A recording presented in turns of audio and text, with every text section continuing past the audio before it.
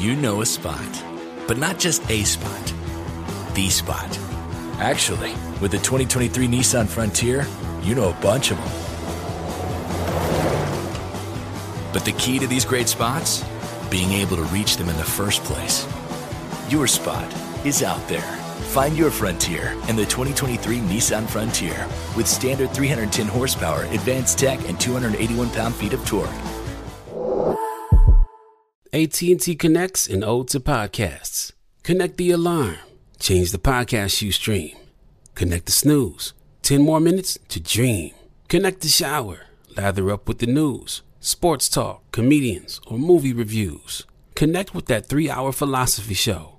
Change the drive into work in traffic so slow. Connect the dishes to voices that glow. Thank you to the geniuses of spoken audio. Connect the stories, change your perspective. Connecting changes everything. AT&T.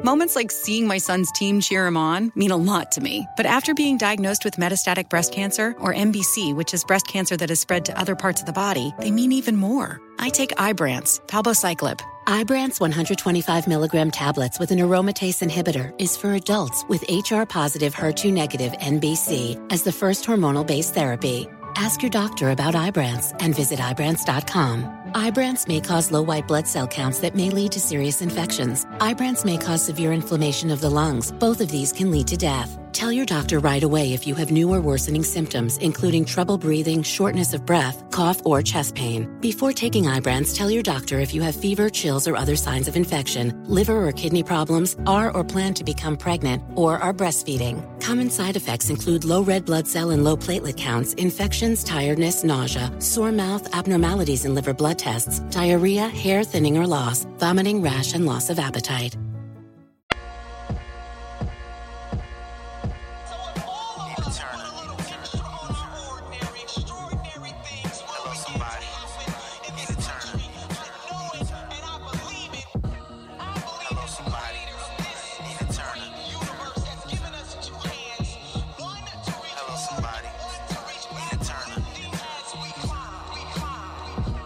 Welcome to Hello Somebody, a production of the Black Effect Podcast Network and iHeartMedia, where we rage against the machine, where we raise our voices against injustice and stand up for justice, where we embrace hope and joy with an optimism for a brighter, more just future.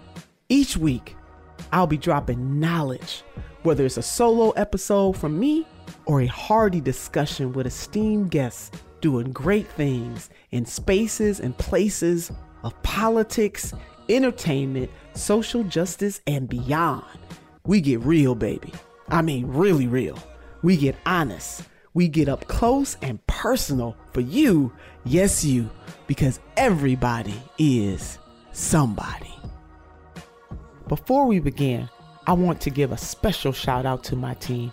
Thank you, Sim, Tiffany, Sam, and the team over at Good Juju Studios, Erica England, Pepper Chambers, the hot one, and my social media team. Happy November, everybody. Look at us already in November. And this month is the perfect month to dig into activism. It is always the right time to talk about activism, leadership, and community. And I have the pleasure of speaking to the one and only Bria Baker. Bria is not only an activist and a writer, but she is also a freedom fighter. Hello, somebody. We do need, God knows we need, don't even get me started. We need more freedom fighters in the land, baby. Yes, we do. And so I am excited to talk to Bria about what she sees on the front lines, what she sees as some of the most pressing issues of our time, and what does she think about our collective future moving forward. So come with me, as you do every single week, on this amazing Hello Somebody journey. We're going in with Bria. Bria, hey, darling. I am so honored to be here with you, Senator Turner. Thank you so much for that intro. Oh my gosh, I have to keep you in my pocket. Oh, that's a high honor. As somebody who is introduced all over the world I will say to you, I say the same thing. When I get a good introduction, I'm saying I got to take Right. this person, right? Got to take this person. Exactly. I'm like, I gotta make that my ringtone. Freedom fighter. I just loved how you said it. Thank you so much for having me. No, you are that. I mean, you a writer, freedom fighter. You've been working on the front lines for almost a decade, even as young as Yeah. you are. And it makes me remember that a lot of times when we talk about the past and even sometimes the present, but I'm really thinking about the civil rights movement. I'm just going to channel that Mhm. for a minute. Mhm. It was a generational proposition. And when we talk about it, we talk about it only in the sense of elders, which is fine because Mhm. we need a continuum. We do Mhm. definitely understand that in the African American community. However, a lot of the freedom fighters were also very young. You know, the freedom riders, the college students that sat at the lunch counters. I've Right. spoken to some elders who were even children in the movement, 10 years old, 11 years old, and they're still with us, who were very much apart because their elders at the time were in the movement. So it's definitely a continuum. But to be able to Definitely. say that you have been in this for a decade is a lot for me to say. And you first started as a student, and now you are a national and global strategist. What does that mean to you? I mean, what were your first steps into the world of first activism, and how did you evolve to being an unapologetic activist? Yes. Oh my goodness. Well, first of all, I so agree with you as far as the emphasis that is on elders. And I think where it comes from is that we wait to celebrate people when they are elders, right? So a John Lewis was not being celebrated when he was the 23-year-old rabble rousing. People thought he was a troublemaker, right? Yeah. And then he flipped that and was like, yeah, I'm a proud troublemaker. But we waited as a country to celebrate him until he was an elder. And then they like to soften the legacy and make it sound nice and palatable. And they don't want to say that he was out there leading the masses and boycotts and all of those things. So it definitely feels that way that we wait. But my first steps, it didn't feel like I was stepping into activism. It just felt like I was stepping into a mass of people that were tired of being tired. And I'm of that Trayvon generation, as we're called. And I was 17 the same year that he was assassinated by George Zimmerman. And I just remember that being a lot of firsts for me. It was at the time when social media was just coming out. It was the first time I engaged in digital activism. We took our photo as a family with the hoodies and the Skittles in one hand, the iced tea in the other. And after that was me constantly finding protests and rallies that I wanted to be at. And in those moments, I definitely considered myself more of a follower than an activist. If somebody was telling me, we showing up at this intersection in New York City, I was hopping on my Long Island Railroad train to get to that protest and make sure that I was there. And over time, it became, wait a second, I'm going to the protest, but what am I doing in between them? And that is when I would say is when I really stepped into my activism and really being unapologetic about it. And for me, that was sort of, if I'm sticking with the Trayvon story, it was the non-indictment that and the acquittal that really was like, oh, wait, we just did all of this for like a year and a half. And we didn't get the justice that we had been looking for.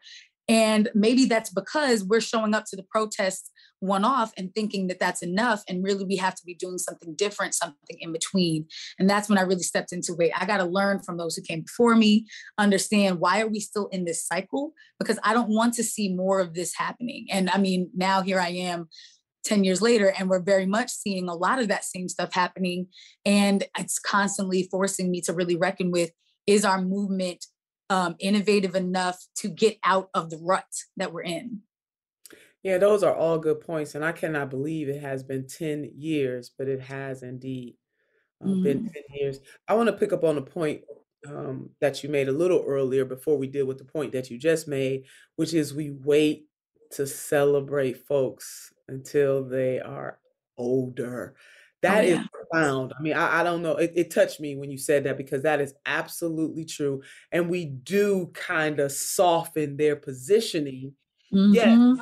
Congressman John Lewis, the late great Congressman John Lewis, making good trouble. He was making trouble. They called him a troublemaker. But when we look at others like him, the Stokely Carmichaels, the Diane Ashes, and we could throw our sisters out there, it is absolutely the same thing. Mm-hmm. So we, being an American society, we do that. That's part of the American culture, unfortunately, because other cultures. So two parts to this. One, recognizing people in their youth for the work that they're doing.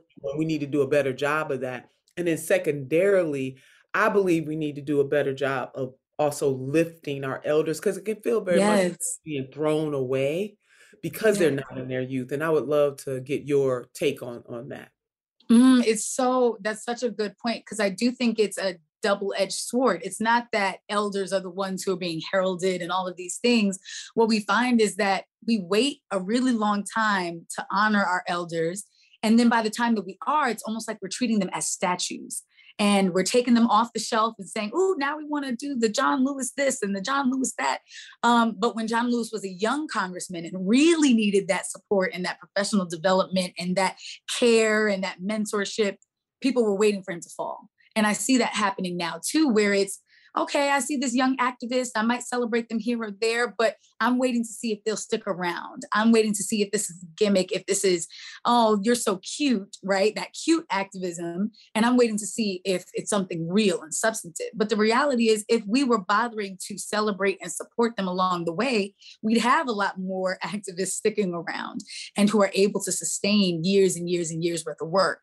But I think it's that thing of, okay, I'm going to critique you every step of the way. And then when I realize that your legacy is too strong to be ignored, I'm going to then try and co-opt it and say that I've been there the whole time. It's definitely what this country has done with Dr. King, right? Oh. He was not supported at all, especially right before he was assassinated, because he was touching on things. They were like, wait a second, it was cool when you were doing the black boys, black girls and white boys and white girls, but now you're talking about the Vietnam War. Yes. Now you're trying to unionize sanitation workers. We don't like that. That's a little too much for us. But now, decades later, you have some of those same people who not only like would have been, but were elected and pushing against Dr. King and are still elected and now saying, okay, we could do a Dr. King Day. And at worst, weaponizing Dr. King against activists now and saying, oh, these young activists, they need to be more like Dr. King. If they were back in the day, you would have been saying the same thing to them. Oh, he needs to be more like this person. So I think it's how the powers that be get away with being on the wrong side of history, is that they try to pretend like they were right all along. Meanwhile, they're really diluting that person's message. And we have to be the ones that say, you ain't gonna do that. And I know that you're no stranger to that, because I see people doing that with you all the time. And it's like, no, you can't dilute a Senator Turner. I am the community I serve. I'm not talking to them. I am them. And when they can't do that is when they try and circumvent and take you down, or say, oh, well, actually, I think what she was trying to say was, it's like, no, I was clear. I was clear that first time. Crystal. Yeah, no, I mean, Bria, that is very powerful. And, you know, Dr. Cornel West has a book that I do want to recommend to the folks who are joining us on this particular journey today, which is The Radical King. And I'm so glad you wrote that book, because just as you were saying, a nice way of saying that they softened even John Lewis, or he was Congressman John Lewis, they definitely have tried to soften what the Reverend Dr. Martin Luther King Jr. actually stood for, from calling out white liberals to, you know, talking about economics, militarism, materialism and poverty. Right. I mean, he made it all the way out. And when he said, we coming for the check, hello, somebody. You know, they don't want to talk about that. They don't want to talk about I have a dream, but they don't want to talk about I'm coming for the check. And the critique he made, especially to white liberals, and that he much preferred to deal with the Ku Klux Klaner. This is what I'm paraphrasing him. And the reason why he said that is because even when there's some hatred or disagreement at best, I want to deal with the person who I know where they coming from, even if we ain't rocking together, versus the person that's pretending and hiding behind when all along you are part of the problem. So we have some work to do, both as an American culture, but also especially as an African-American culture. I often talk about we have picked up other people's bad habits. And in a lot of ways, and the one that really gets to me the most, Bria, is how we treat our elderly. Because if all of us are blessed, you know, today's 20-year-old will be tomorrow's 50-year-old, and then 60, and then 70. Right. And in a more traditional Afrocentric culture, our elders are to be lifted and respected. Yes. That doesn't mean we got to agree with everything that they do, but we don't throw them away in this kind of tribal kind of culture that was part of West African tradition, from the griot to the council of elders, all of those things. And I'm not just saying lift somebody up just because they're elder and they doing a disservice to our people. I do believe that there's a certain type of respect, but hey, you got to bring it to get it. But we ain't gonna be cussing out no elders. Let me just say that. Right. No. Yeah. But we don't always have to agree. But I guess what I'm saying is that I would love to see our community really connect with that part of who we are as a people. So true. It's so priceless to be able to sit with elders who've done it before and be able to learn from their mistakes instead of going through it yourself, but also to realize that what I think I might know about you, I'm just scratching the surface. For example, I know that when the Black Panthers were coming around, it was so big on self-defense because the idea had been, why are we cowering to whiteness and to white people, right? And it was that idea that we've got to be more protective of our communities. Yeah. And that came from a really beautiful place. And the deeper they got into their learning and their connecting with elders who had come before them, I think they were able to understand that it wasn't that people were cowering, but it's that they were responding to a very vicious reality. That when you go up against these systems, if you are not careful, they will come back with something you're not necessarily prepared for. And what we saw was how the Black Panther Party was taken down was a lot of those assassination attempts, the discrediting of the organizations. And that had been things that had happened to SCLC members before them, SNCC members before them, Malcolm X, who inspired them the most. And so when we get to sit and learn from our elders and say, oh, this is why you made the decision you made, we're not shaming them or blaming them for the decisions, even if we choose to go another way. And that's when I can see, when I see like young organizers now, and it's almost as if they're talking down at other past movements, if you had done your job, we wouldn't be here. Well, I thought I've been doing a pretty great job the last 10 years and we still here. So that's not what it is. We just have to stop underestimating the people we're going up against and know that we can still be super intentional. We won't always get it right, but I'm certainly not going to blame those whose shoulders I stand on for doing the best that they could with the resources they had. And now that we have more resources, we may switch it up and revamp it. And that's why you bring both. You have the wisdom, you have the fresh insight, and it merges and comes together. And I'm so grateful for the mentors in my life that I've been able to learn that firsthand. Yeah, amen to that, Bria. I mean, we need to put having you explain that to some of your peers and even people younger so that we have a well-rounded view. And a lot of it was just flat out survival. You will be killed. One of the reasons, there was a time when you couldn't look a white person in the face. There were laws and also, de jure and de facto, what happens in reality and also what happens in law. And there was a lot of stuff that happened in reality that was not law, but in the South, a Black man especially, but Black women too, you better not eyeball a white person to get you killed. Yeah. There were some laws on the book, codes on the books that said that Black people couldn't talk loudly around white women. I mean, it will get you killed, lynched, your stuff burned down. So a lot of the tactics that some of our elders used was both prudent for the moment because they were trying to live to continue to stay white. I mean, let's get that under, understanding. And you're right, being able to sit down and just, Stephen Covey, who's a world-renowned leadership guru, he says, seek first to understand and then to be understood. Since we're talking about elders, who are some of the elders that inspire you? They could be dead or living, famous, or just somebody who you really love and the whole world might not necessarily know about them. Yes, definitely. I'll do a little of both. I want to honor the elders who literally made my work in activism possible. I first began doing this work in a real way with Carmen Perez, who is the president and CEO at the Gathering for Justice, based out of New York and California. And she introduced me to Mr. Harry Belafonte, who's her mentor. And so I've gotten to sit at both of their feet and learn so much from them. And it was so beautiful because when I first came to know them, as a unit and as a pair who are doing this work at the Gathering for Justice, I was 20. Carmen was 39, and I believe Mr. Belafonte was in his 80s. And so it was just so cross-generational, And she's a Latina woman.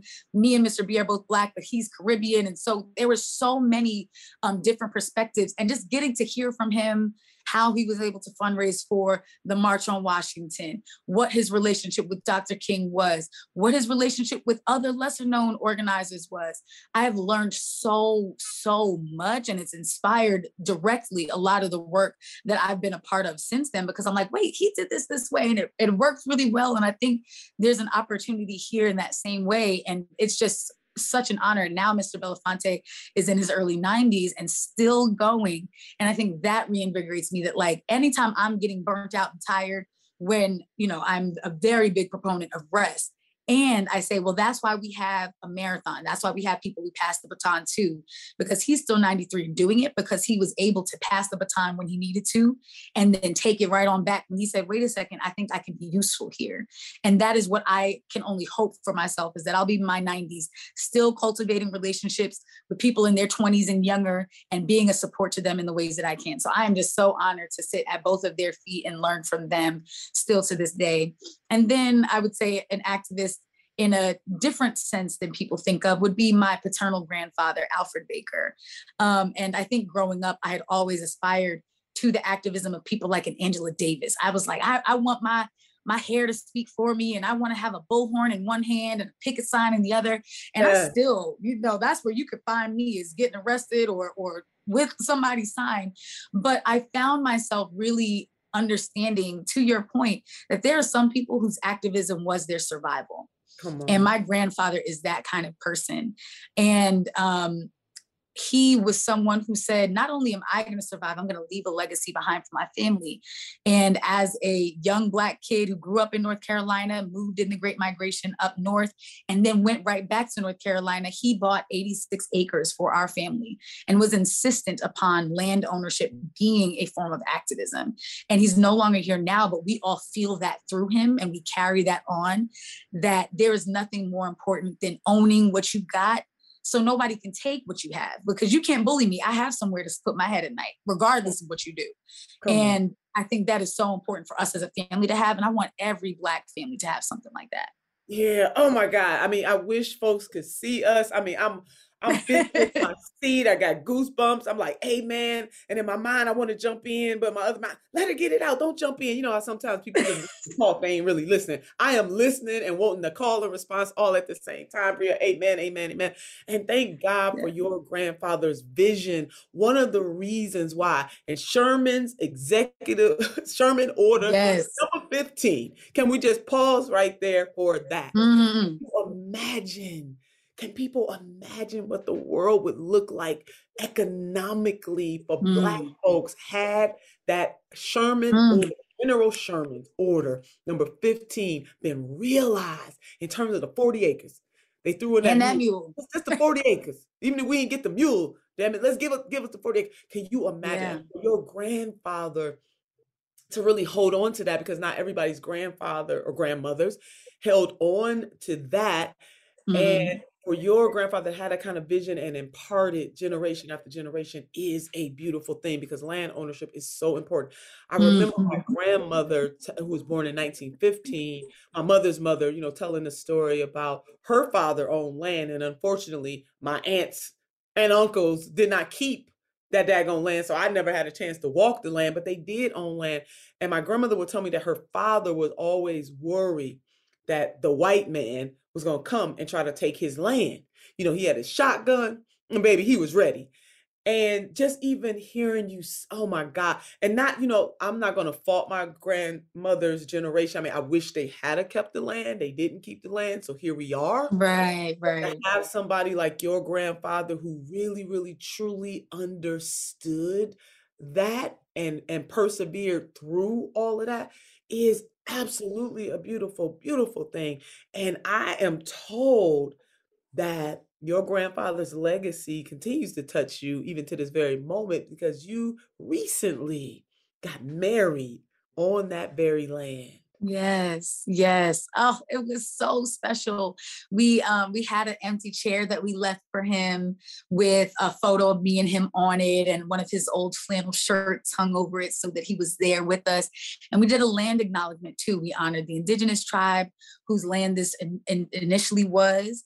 And then we honored what it meant for a Black man to get that. Because I think a lot of people don't know, we've actually gone back in time. We've gotten worse when it comes to land ownership. So even hearing stories like that, it's not uncommon. And it's so unfortunate that in 1910, we had more land as a community than we do now. But it's also not something I fault us for, because I certainly have never had to go up against the barrel of a gun to protect the land that I got married on, right? And so I can't, we know the stories. We saw what happened to Tulsa. We saw what happened in Philadelphia to the MOVE group. And so when you see those stories, you realize that you could do it all. You could be entrepreneurial, Black Wall Street, all this, and someone will still be threatened by your power. And I am grateful that we still have something to show for our land. But actually, the fact that he had to buy land in his old age, he used his pension to buy it. But his father had 600 acres in the early 20th century.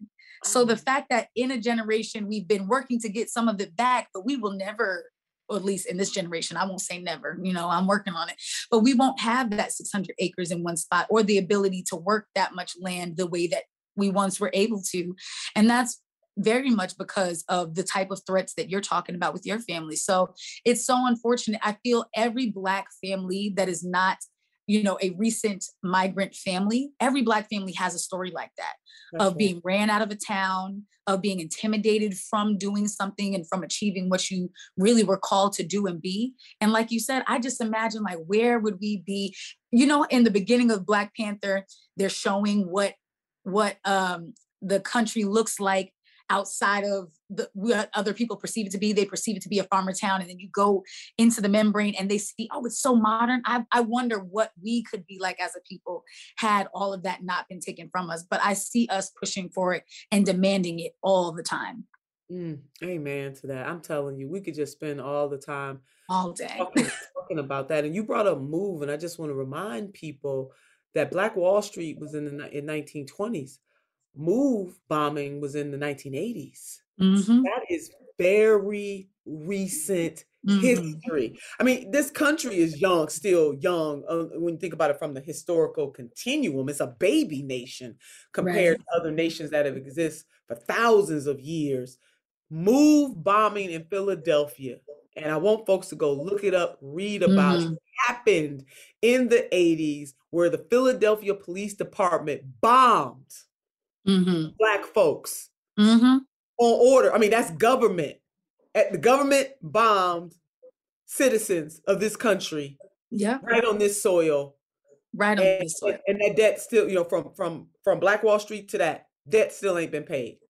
Oh yeah, and I mean, talk about a debt not still paid. They're still compounding the harm, because it was this year that the families of the victims from that bombing found out that the remains were being held in the basements of an Ivy League university in Philadelphia. And so to even know that it's like, even in death, we do not have justice. We do not have autonomy. We do not have control over our story. We don't talk about that. And that's what conservatives, when they push against the type of curriculum that we really want to see in schools that is accurate, right? We're not demonizing anybody. They did that to themselves, but it's still happening today. And it's unfortunate that that's not a part of the mainstream canon. You have to listen to people like yourself to really get it, but we're not talking about it on a mass scale, the harm that's still being done. No, we are not. And so past is informative. And the reason why we, especially as a Black people, but certainly indigenous populations and others, you gotta, James Baldwin said, know from which you came. If you know from which you came, it's virtually no, you cannot. You gotta understand the past. And that is for us as a people. I would say any cultural group, and everybody has a culture. We have our global American culture, and then we have the culture of our people, our ancestors, our tribe. You gotta understand that. People whose ancestors hail from Germany need to understand that history. People whose ancestors hail from India need to understand that history, and so on and so forth. And there is nothing wrong with that. It's complicated for us, right? Because many of us, unless we are, Black Black people in the diaspora, where we can Right. directly to, if you are African American, it is so much harder most times for you to be able to trace your lineage past Yes. the South. And it's a human yearning to know where you came from. And Bria, what is Yes. really bothering me right now is that we do have some white people, I will not say all, but this critical race theory that this GOP is up in a frenzy to something that has existed for the last 40 years, that started off in law schools, and they confounding this, making it seem like they're not teaching critical race theory in K2 through 12, nor are they teaching it globally. Even in college, they're not doing it. Right. It's a red herring. And you know what exactly Right. they don't want taught? They don't want taught the good, the bad, and the ugly. They don't want the bad and the ugly taught from the founding of this nation. And again, James Baldwin once said something like, you know, everything that's faced can't be changed, but nothing can be changed until it is faced. Oof, yes. Well, we got to be able to talk about the good, the bad, and the ugly. Right. And the thing, but it's because they know they're contradicting themselves. It's so interesting that a community of people whose big rallying cry for the last 4 years has been "Make America Great Again," and they don't want to grapple with what is the again. Like, let's talk about it. If y'all want to make it America great again, what is again? What are you trying to return us to? And let me see if that's good enough and sufficient enough to serve this current community. But they want to talk about the again in that silo. And then when we start to pin at, well, what is that history? Then it's, oh, I can't have this conversation. And that was so long ago. But you're the one bringing it up. We're trying to move forward. We're trying to say there's no point in our history that has been sufficient. And we want something new and better that serves all of us. Y'all are bringing us into the past. And then when we come there with our chalkboards and our lessons, you're upset that we have the nerve to know the past that you're trying to bring us back to.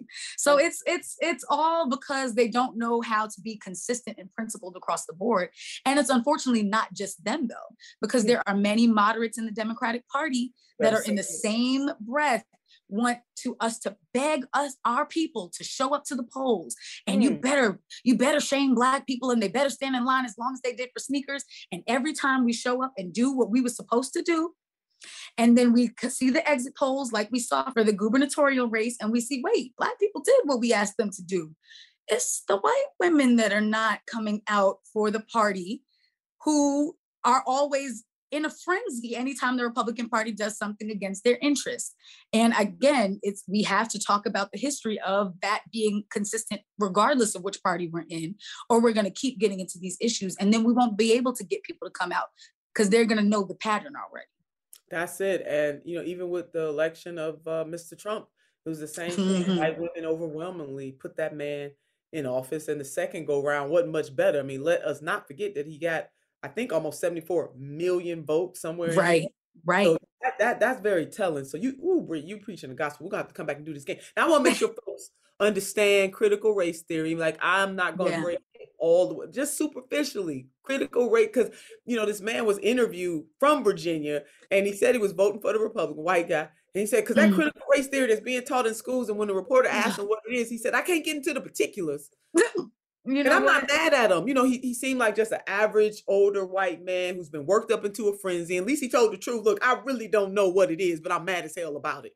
And the reason why he's mad is because of the rhetoric that is being pushed by the right wing. Critical race theory is an academic concept that is more than 40 years old, underline. Okay. The core idea is that race is a social construct. Sisters and brothers, family and friends, race is a social construct. It was created by folks to control people. We are all from one race, and that is the human race. But I digress, Bria. Let me go on and say this. So the core idea is that race is a social construct, and that racism is not merely the product of individual bias or prejudice, but also something embedded in legal systems. Hello, somebody. So ain't no K through 12 teacher at all. Ain't not teaching that at all. But they don't want even the semblance of race to be in the K-12. And that's, I think, the important thing, that they are so in a frenzy about the word race and the idea that race will be brought up in a classroom that they can't even understand, like, oh, wait, well, unless your child is in law school, critical race theory ain't coming up for them. For the most part, it's just not. And they really don't want us to teach America's history. You know a spot, but not just a spot, the spot. Actually, with the 2023 Nissan Frontier, you know a bunch of them. But the key to these great spots? Being able to reach them in the first place. Your spot is out there. Find your Frontier in the 2023 Nissan Frontier with standard 310 horsepower, advanced tech, and 281 pound-feet of torque. AT&T connects an ode to podcasts. Connect the alarm. Change the podcast you stream. Connect the snooze. 10 more minutes to dream. Connect the shower. Lather up with the news, sports talk, comedians, or movie reviews. Connect with that 3-hour philosophy show. Change the drive into work in traffic so slow. Connect the dishes to voices that glow. Thank you to the geniuses of spoken audio. Connect the stories, change your perspective. Connecting changes everything. AT&T. It is Ryan here, and I have a question for you. What do you do when you win?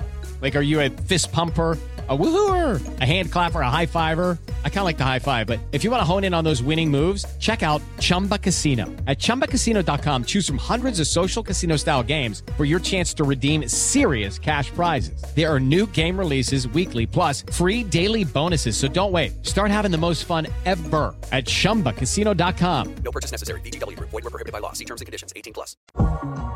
Oh, my Lord. So oh, my God. Let me just... So the role that Black women play, you know, in politics and media and organizing and education, that whole intersectionality that Professor Crenshaw really formalized. And that's why people use this. Some people use intersectionality because it sounds good to say. They don't even know what they're talking about. But anyway, right. You know, education, intersectionality, and controlling and creating our narrative as authors and writers. What has been your experience in that, and what recommendations might you have for women in particular, but not exclusively? We ain't gonna leave our Black men out, about really owning that and commanding your space as an activist, as a creator, whatever you're creating, as long as it's beautiful now.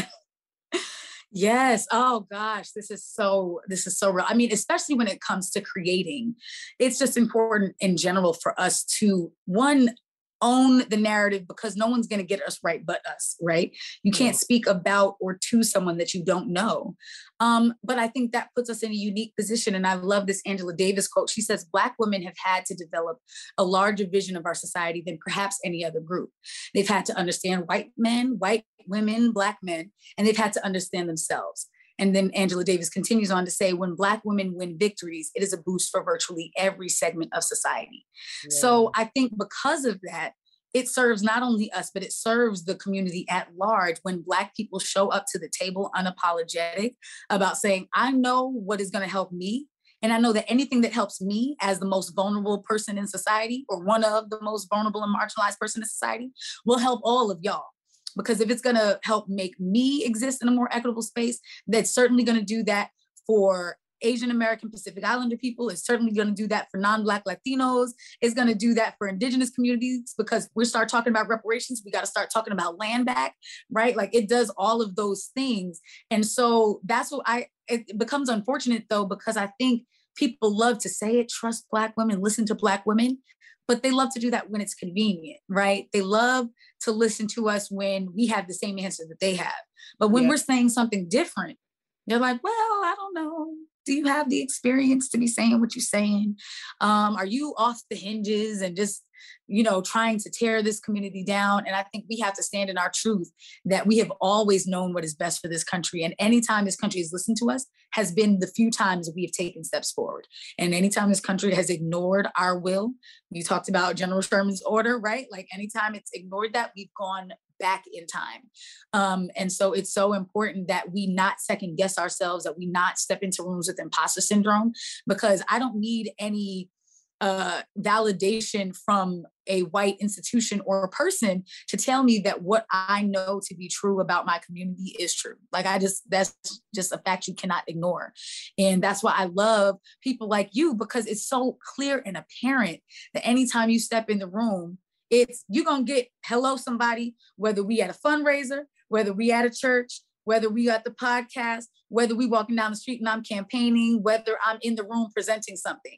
And that consistency is something that you can't bottle up and sell. You just got to be authentically yourself and trust that when people listen, they will get it. Yeah. Oh my God. And just owning our agency too. I mean, it took me to be a grown ass Black woman. Some people born knowing this is who I am and this is where I'm standing, and others of us, it takes a while. And society will beat up on you, particularly Black women, not to be authentically who we are. We got to be somebody else. And we don't all communicate to the world in the same manner. Right. And a pain and a trauma that is there in being in a Black woman's body. And I would even throw colorism out there too, Bria. Yes. Definitely have to deal with as both a society, but particularly as a Black community. But we've been brainwashed. The closer to white you are, baby, the more beautiful you are. And we carry that burden because it's been placed in us unless you deconstruct your construction. And that is why, for me, I wish 12-year-old Nina or even 15-year-old Nina had the Black Panther.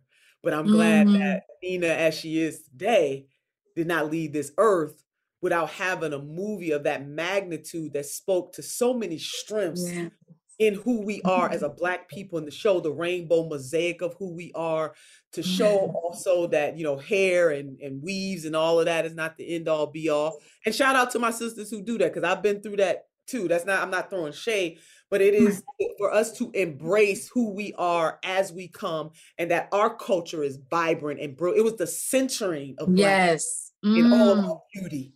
In all of our beauty. And I'm telling you, I must watch that movie at least 7 times a year, because it's so reaffirming and so many lessons to be learned from that I think we definitely as a people should pick up on those things.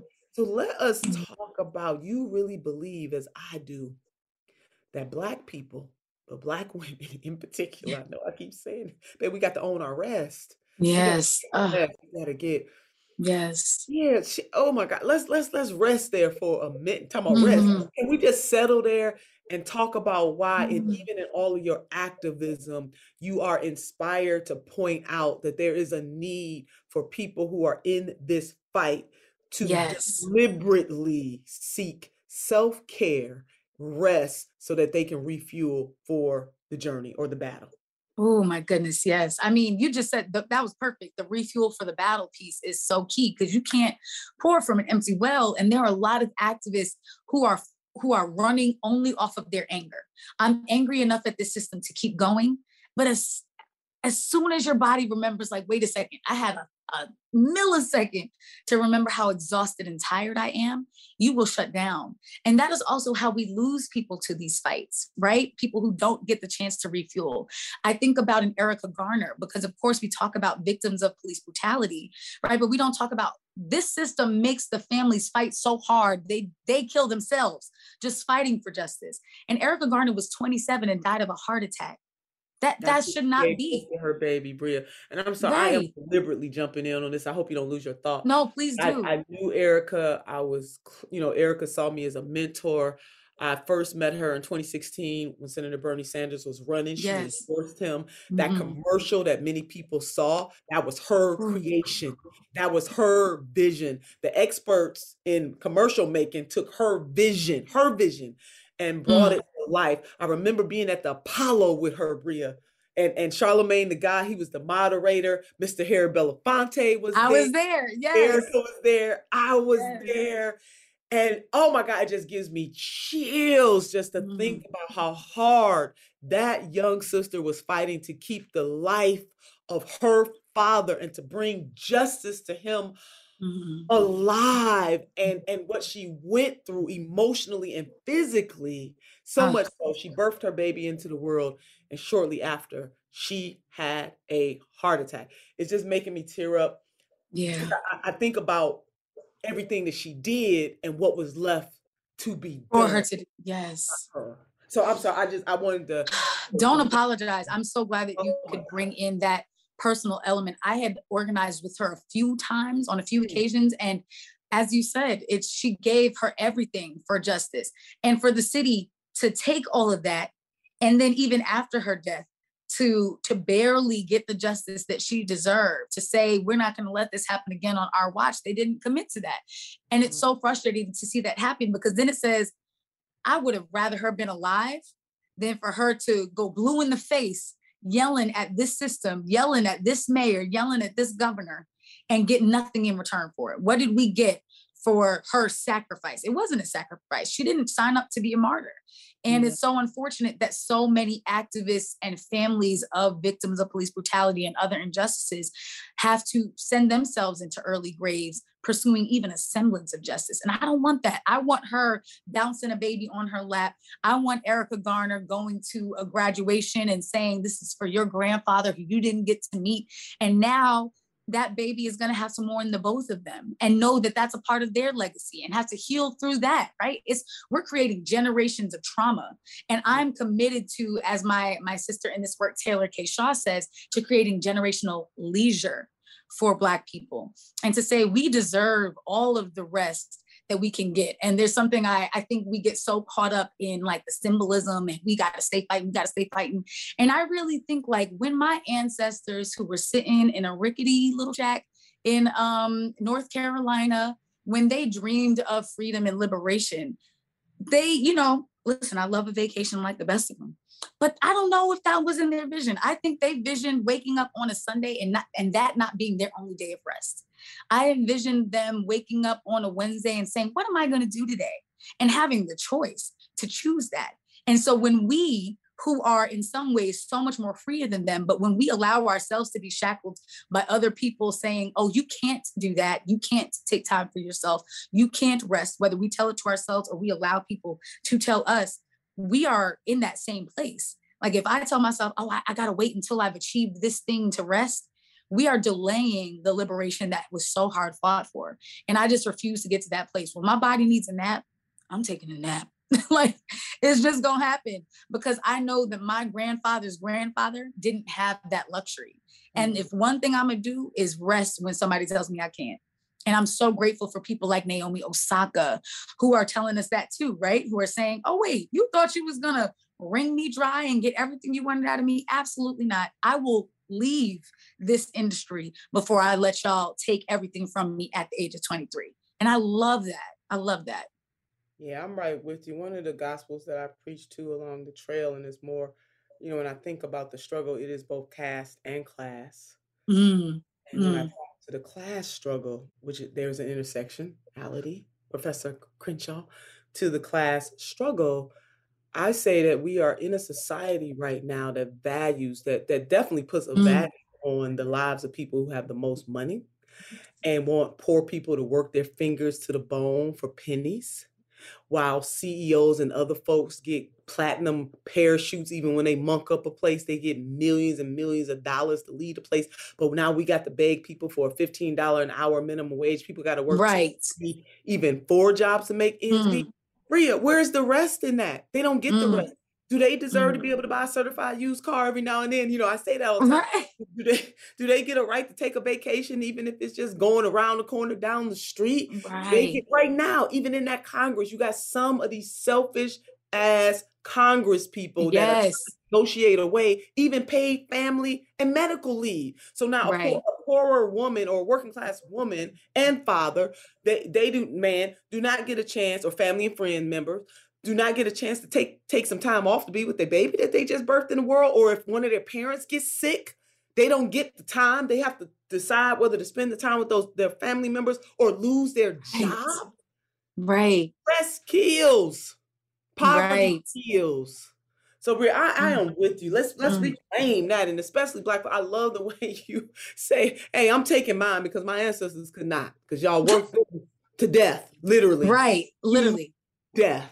Mentally, physically, and spiritually. No, truly, in every sense of the word. And it's like, I'm certainly not going to do all this for a country that can't even apologize for what they did, let alone teach it and acknowledge it. There ain't no way I'm going to put myself in the early grave for a country that won't even say, like, the fact that it had to be a Black person and his nonprofit to build the only museum acknowledging lynchings and the legacy of slavery in this country. But we've got to listen. I could be on this soapbox all day, but it's truly, I'm not going to do it before this country commits to reparations. Now, once we've acknowledged and talked about real equity in this country, then we can be on equal footing that says, well, we've all got to put in our, but no, my price has been paid by my God and by my ancestors. There it is. We 400 years behind, so y'all got a lot of making up to do. Right, I'm charging interest. Like Dr. King said, coming for the check. Yeah, we are. Yes. And a whole lot of other stuff too. Oh my God, Bria, this has been so good. You got to promise me that you are going to come back and be with us on Hello Somebody. You are such a bright light. You illuminate the place. And I am so glad that you are within your mission, you know, what you believe that the Creator called you to do. We all have a purpose. I firmly believe that. Everybody got to find their purpose. And you have certainly found yours, and you are just getting started. Can you tell us a little bit before we part for now, because we coming back together, about the book that you're writing about Black land ownership and the long-term impacts of land theft? Yes. Oh my gosh. Well, yeah, first of all, it is an honor to even hear you saying that, Senator Turner. So I would love to come back and we can key it up. But I'm so excited about this book. I'm publishing it with One World, who is just an imprint of Penguin Random House that is known for speaking truth to power. And so I feel in such good company there. It's the home of Nicole Hannah-Jones's 1619 Project and of Ibram Kendi's books. And there's so many brilliant writers there. And I see this book as an opportunity for us to reckon. I think there have been so many who have talked about our criminal justice system and have talked about pay gaps and all of those things. And I feel that there has been a missing puzzle piece about how much has been stolen from us even since slavery. Because people say, oh, it was so long ago. We know that slavery was not that long ago. But even if we're going to accept the lie that it was, the land theft has been so much more recent and is still happening. And so I think people know about the Tulsas, but they don't really know about the everyday stories of families who migrated, not because they were like, oh, I think the North would be nice to visit. Oh, I think I might have some cool economic opportunities. They fled in fear. Right? Truly refugees in every sense of the word, leaving everything behind. And oftentimes that property got sold or bought up by someone who didn't have the right to sell or buy it or take it. And we now have this gap that we can't get out of. And we have a lot of families that are working class and don't have a positive net worth to show for themselves, not because they don't work hard, but because they've had everything they've worked for taken from them. And I really want to tell that story. I really want people to see the timeline of that theft and see the impact, not just on us, but I think an important part that's coming up in the book is that it's hurt everyone. The quality of the land and the air and the water is significantly worse now that Indigenous and Black communities are not the stewards of the land.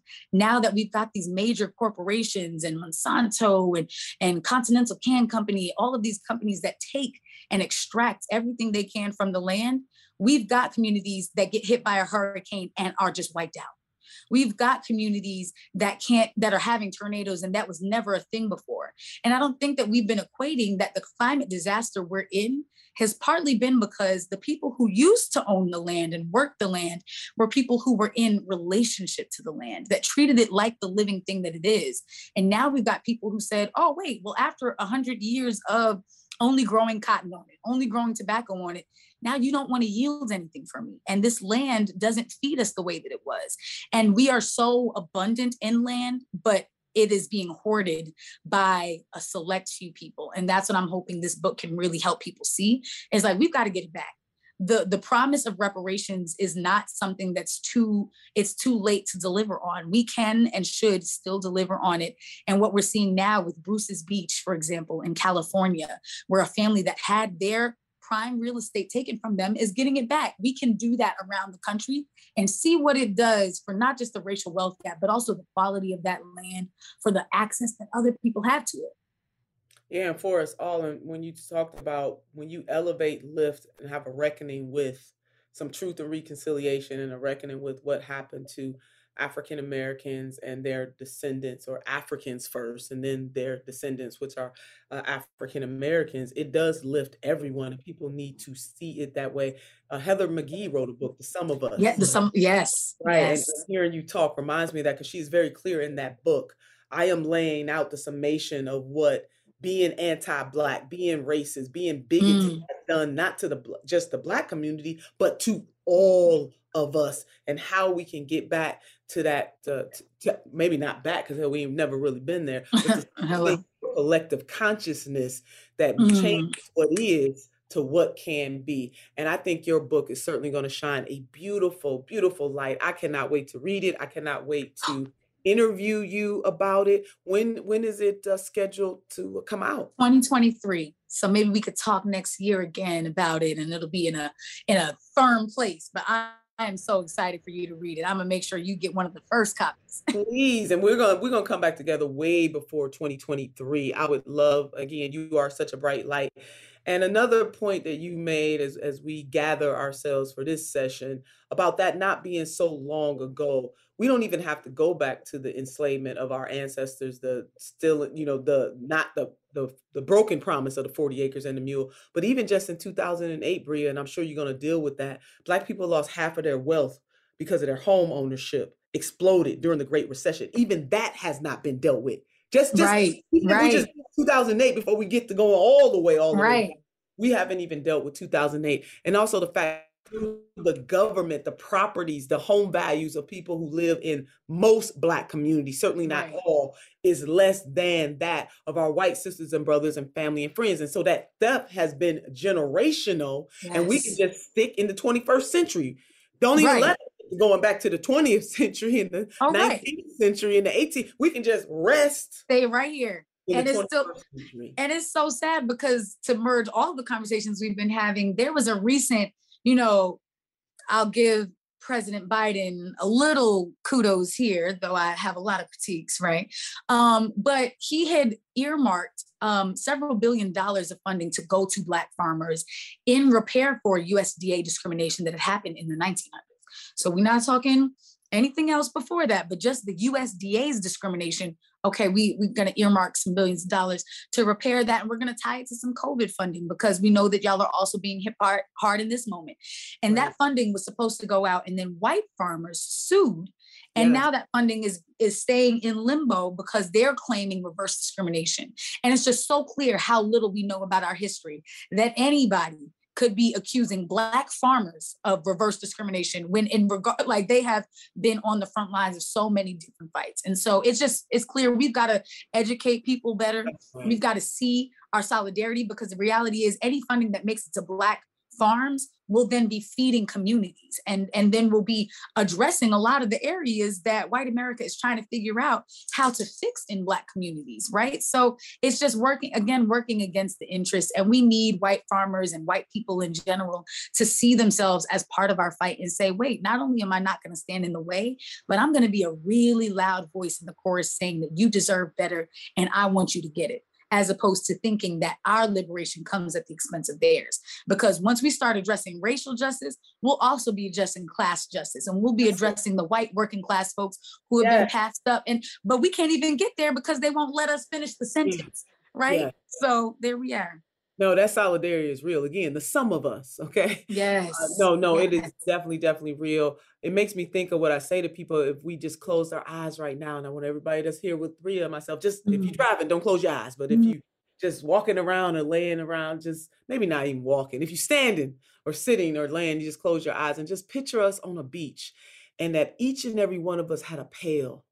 And the person that's the host on this beach says, get as much sand as you can. Now, before you close your eyes, you can see sand further than what the eyes can see. And if all of us had pails and we were instructed to get that sand, you wouldn't look to the left or to the right or to the front or behind of you and be threatened by how much sand the next person puts in their pail, because you can see sand. I mean, sand exists beyond what you can see. That is what this moment is about, Bria, that we got to get working class solidarity across gender and sexual orientation and religion, race and ethnicity, and say, damn it, there's enough sand for all of us. Now, some of us deserve a little more because of the historic hurdles. But when Bria gets her saying, that makes me better. Hello? Yes. Now, oh my God. That's it. Enough saying. Enough saying on the beach. Oh, you just dropped the mic right there. That analogy is so perfect. There's enough sand for all of us. For all of us, baby. Let's get collected. But it does cause us to have some courage to recognize that certain injustices exist and were done based on somebody's race and ethnicity. Those are facts. You can't read history, but your justice doesn't impede on mine. As a matter of fact, it enhances my justice. See, they don't get it. Oh my gosh. They don't get it. They don't get it. Because if they got it, we would see a lot different things in the current society that we're in. But I think that enough people are beginning to get it, right? We're in this period that people are calling the Great Resignation, and people are unionizing left and right and are saying, I deserve better in the workplace. We're in a racial reckoning where all communities of color are saying, I deserve better everywhere that I go. And I really believe that people are beginning to wake up to the fact that, wait, I've been blaming this person next to me. And it's that person it's somebody up there who I'm not seeing, but their invisible hand is what's pitting me against you, and I won't let them win. Won't let them win. Solidarity, baby, forever. Yes, yes, yes. Hello, somebody. My God, Bria. This is it. We got to have you come back. I mean, we have got to get you back on Hello Somebody. It has been an absolute pleasure and honor to be in conversation, this deep, powerful, emotional conversation with you today. And I look forward to watching your growth and all of the things that you are going to continue to do to uplift humanity. Hello, somebody. Thank you so much, Senator Turner. And I am so grateful to you for who you are and what you bring to every space that you enter. And thank you so much for this conversation and for those to come. And I can't wait to stay tuned with you on the journey. Oh, thank you. Back at you. I so enjoyed it. Hello, somebody. Nina Turner. Hello, somebody. Nina Turner. Hello, somebody. Nina Turner. Yeah, change is coming. Hello, Somebody is a production of iHeartRadio and the Black Effect Network.